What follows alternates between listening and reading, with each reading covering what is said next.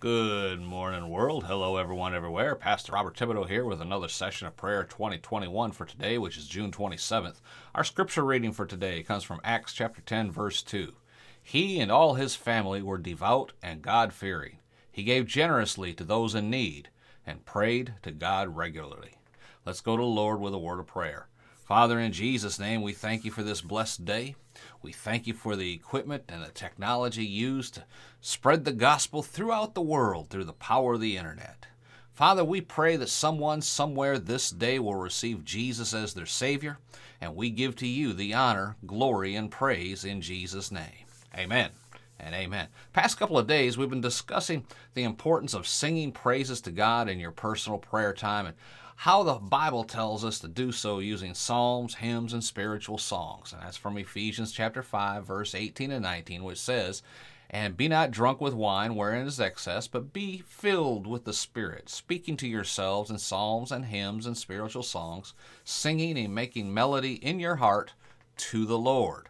This is also referenced in Colossians chapter 3, verse 16, which reads, "Let the word of Christ dwell in you richly in all wisdom, teaching and admonishing one another in psalms and hymns and spiritual songs, singing with grace in your hearts to the Lord."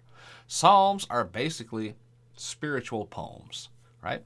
But unlike poems that you are probably familiar with, they do not necessarily have to rhyme in the natural because they are given by the inspiration of the Holy Spirit. They are given to believers to be encouraged with. Amen.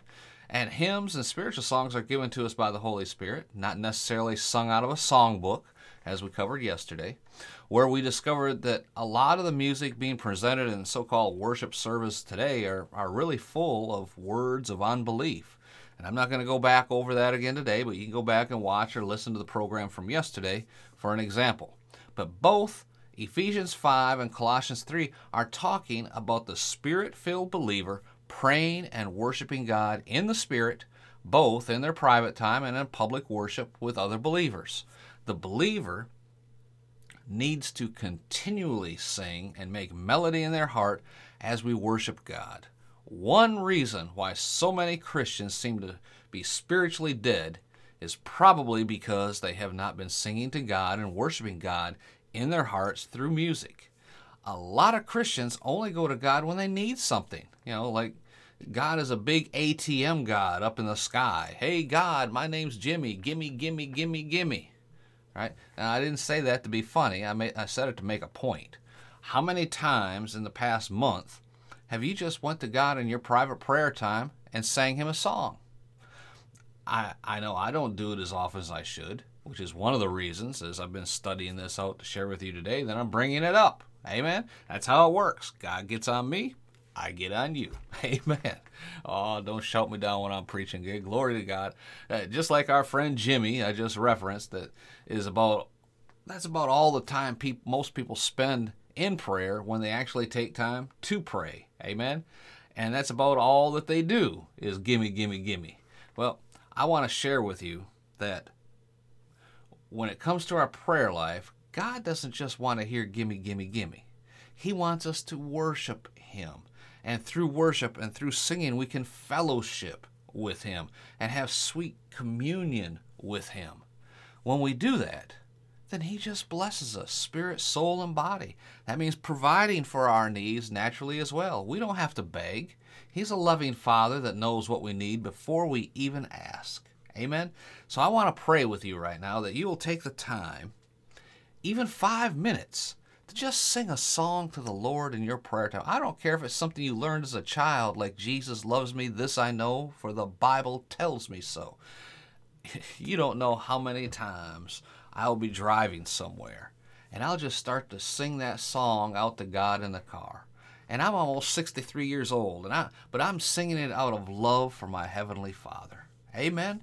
Let's pray. Father, in the name of Jesus, thank you for the privilege of being able to fellowship with you in prayer through the Holy Spirit in the name of Jesus.